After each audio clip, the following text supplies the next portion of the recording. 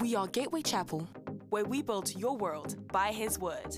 We stand for fun, friendship, fellowship, and family.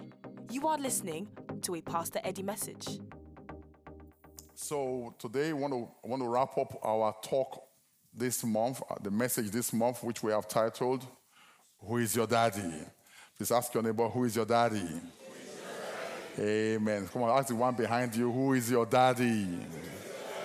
Praise the Lord. Amen. We all got to have a daddy. We started out this series by looking at the book of Malachi, looking at how Malachi closed. And the Bible talks about the heart of the father turning to the sons. You know, this daddy thing is very important. You know, I think half of the problems we have in the world comes from daddy issues. And I'll tell you why in a minute.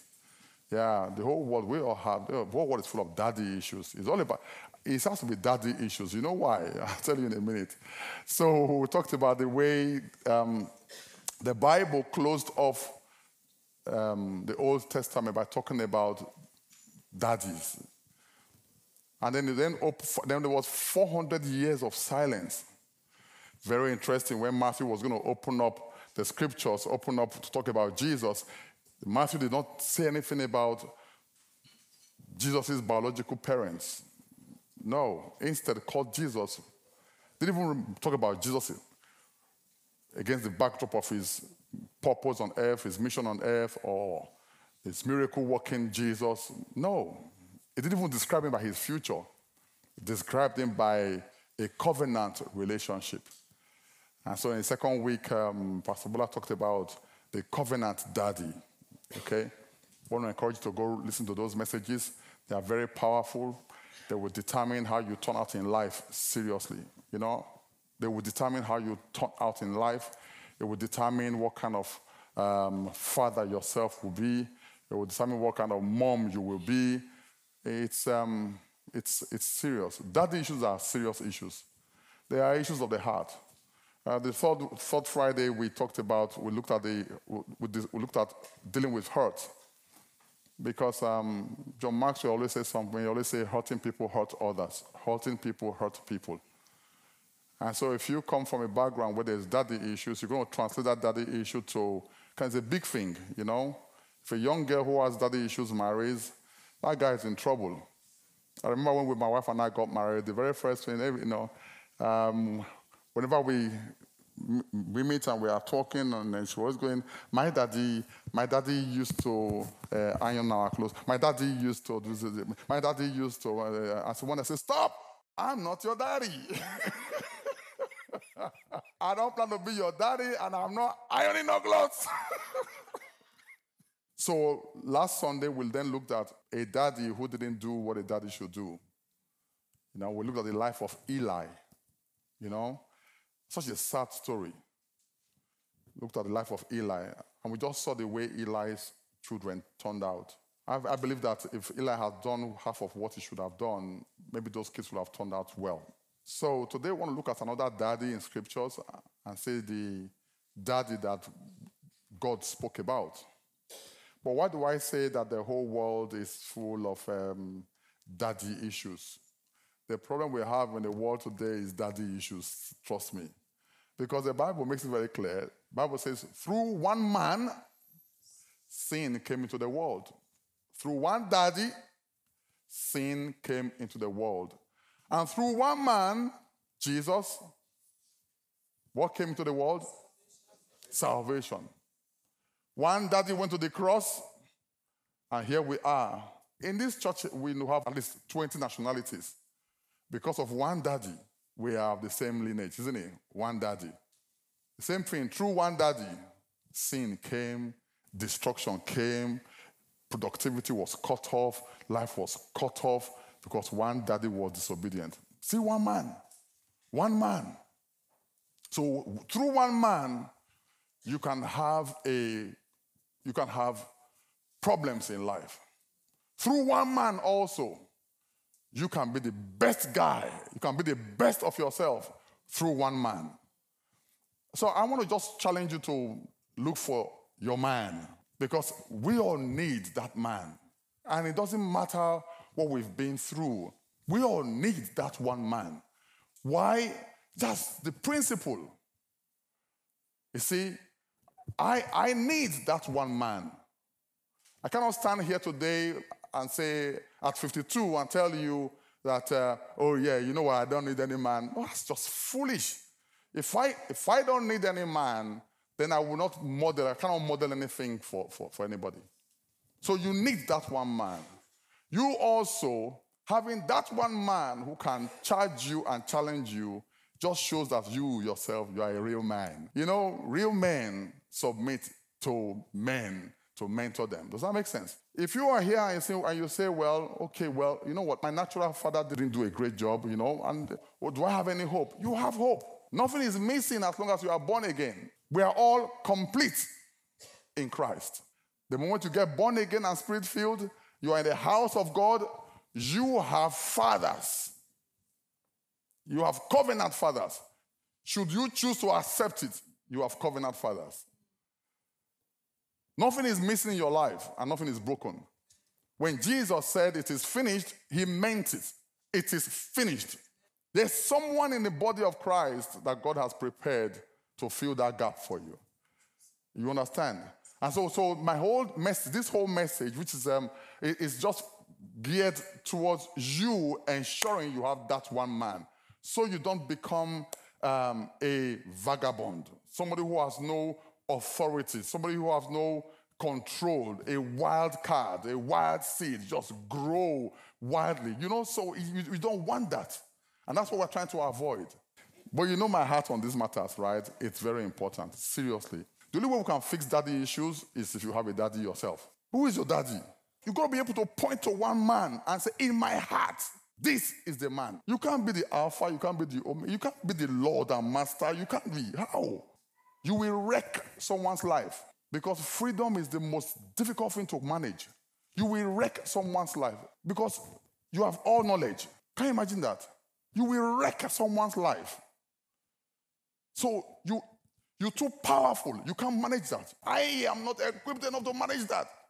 So let us look at Genesis 18, verse 19. It says, for I have known... Can we read this together quickly? 1, 2, go. Uh-huh. Mm-hmm. Mm-hmm. Mm-hmm. And justice, that the Lord may bring to Abraham what he has spoken.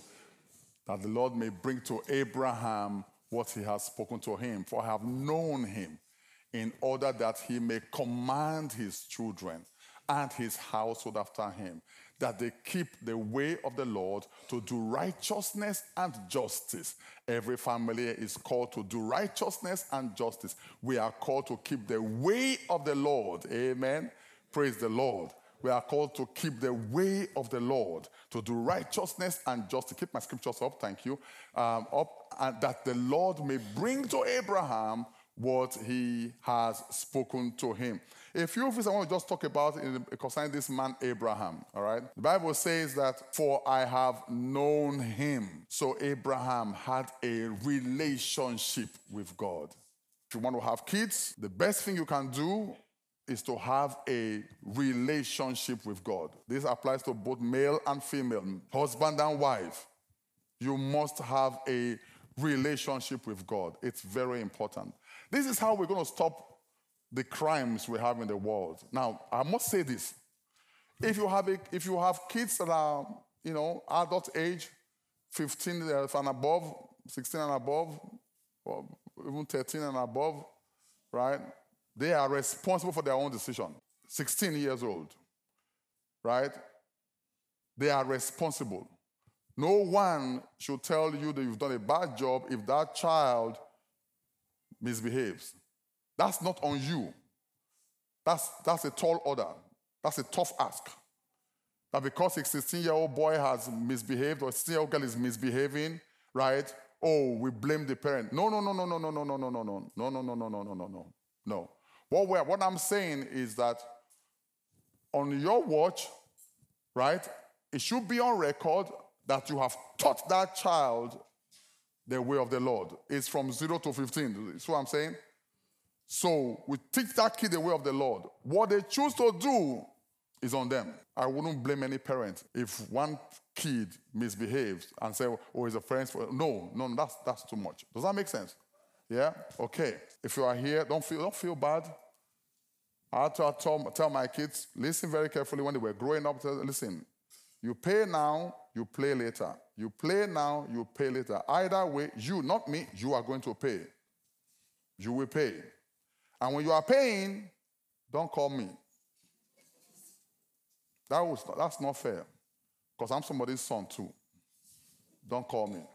So you do as you are guided and instructed, or you take responsibility for whatever outcome, right, of whatever outcome befalls you based on your. But whatever you do, don't call me. My job is to show you, teach you, guide you on how you should live and behave. The impact of your decision is on you, not me. And I'll be happy to tell you, I told you. Okay?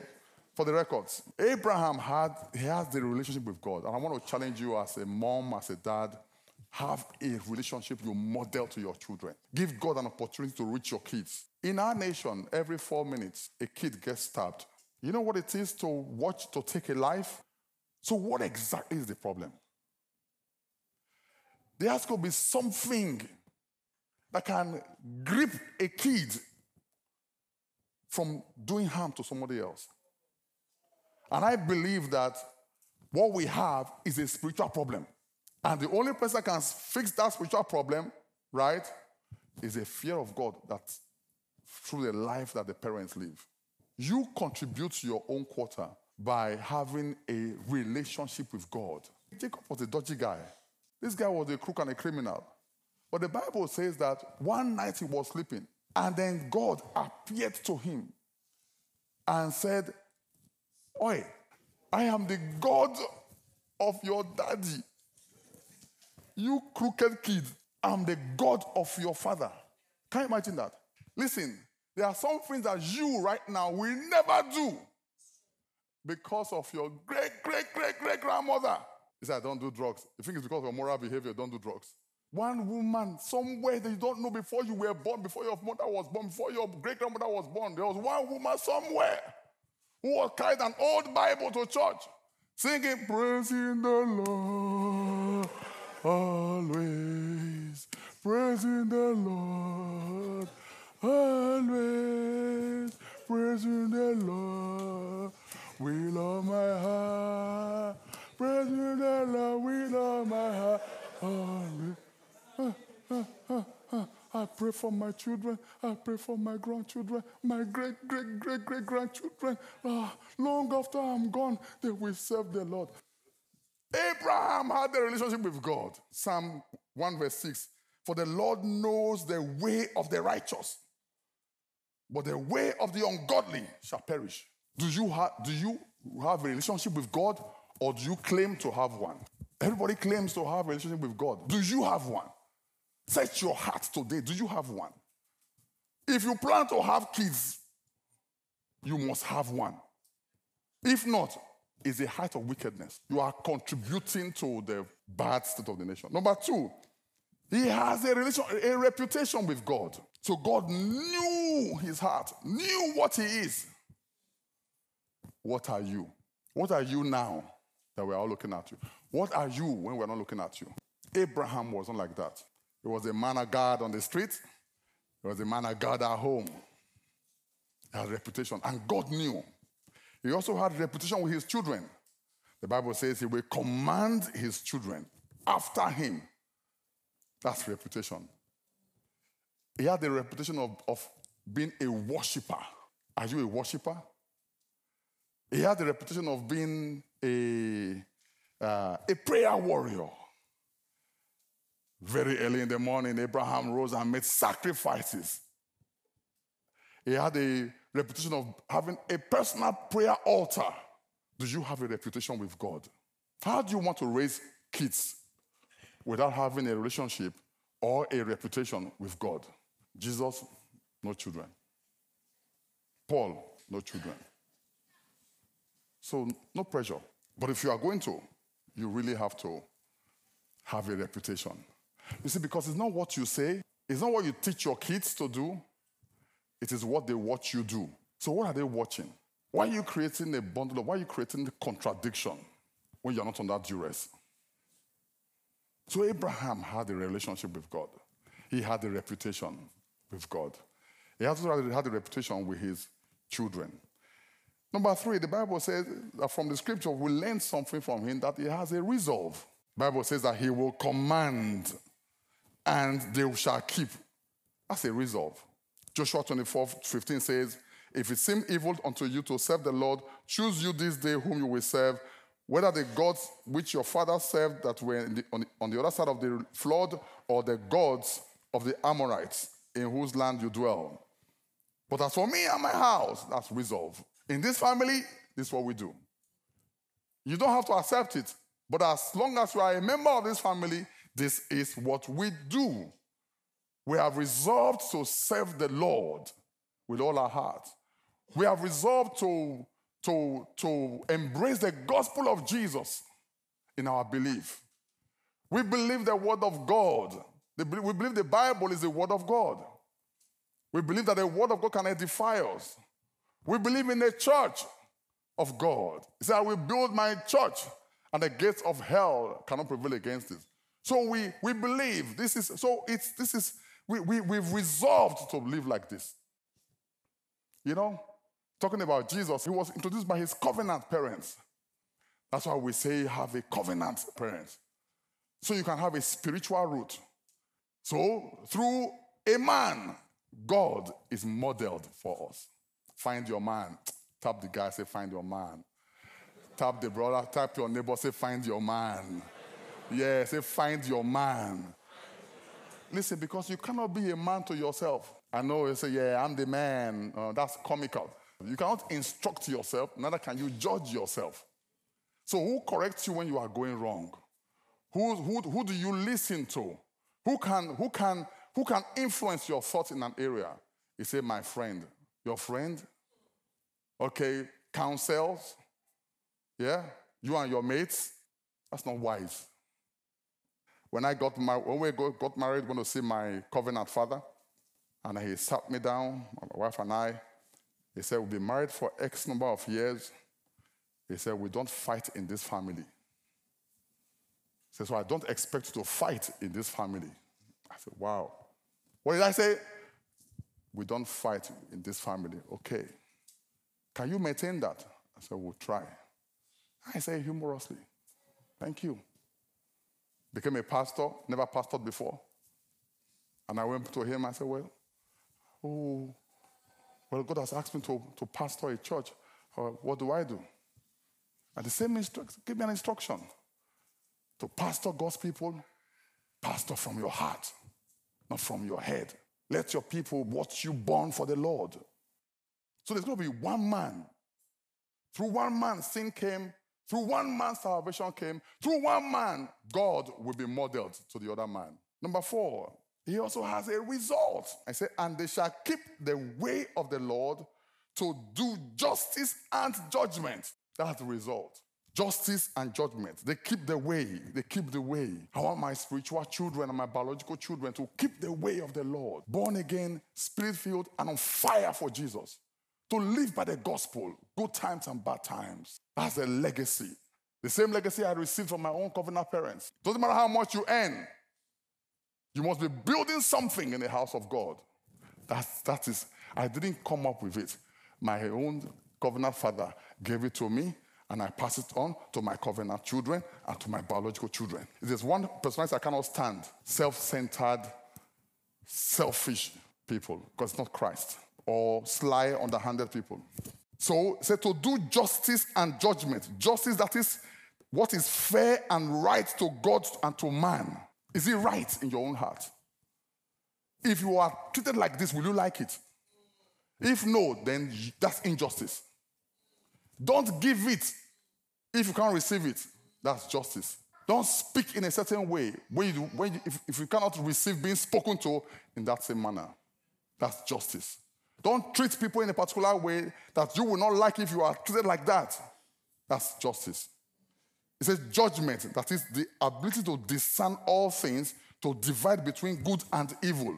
It says, so I like Abraham because he will teach his children the right justice and judgment. That's purpose for living. And lastly, he has a reward. The Bible says that the Lord may bring upon Abraham that which he has spoken of him. There's a way you live. He said, for I have known him in order that he may command his children and his household, that they keep the way of the Lord to do righteous. So when his household keeps the way of the Lord, and when his household do righteousness and justice, then God rewards Abraham. I don't want to be the one that will rob Abraham of his blessings. That the Lord may bring to Abraham what God has spoken to him. That if he can instruct his children to keep the way of the Lord and to do righteousness and justice. So the more righteousness and the more justice you do, then the more reward Abraham gets. Listen very carefully. You can rob your father and your mother of their reward. You can. Your behavior, the promise given to your parents that your children will be great, like God told Abraham. God told Abraham, your name will be great. It was a promise. It said, through you, all the what? Nations of the earth will be blessed through you. It was a promise. So there's a way you will live your life that brings reward to Abraham. There's a way you live your life that brings reward to your parents. Once upon a time, a young man became the president of America. And his grandmother in the village in Kenya, all of a sudden, became popular. I think Obama's grandmom is the most popular grandmom I've ever seen. I'm sure she will have a bodyguard in Kenya. You don't think so? And so there's a way you will live your life. You bring reward to your parents. Are you bringing rewards? Or are you robbing them? Who goes to the mother of a rapist and say, bravo, what a guy. You did very well. Who goes to the father of the thief and say, you know that promise? You killed it this time, you know. Your son is the best rogue in that man. Seriously, look at who does that? That kid robs the parents of the reward due to them. What reward are you bringing to Jesus? What reward are you bringing to your covenant parents? Amen. Praise the Lord. Ask the man behind you, who is your daddy? Thank you for listening.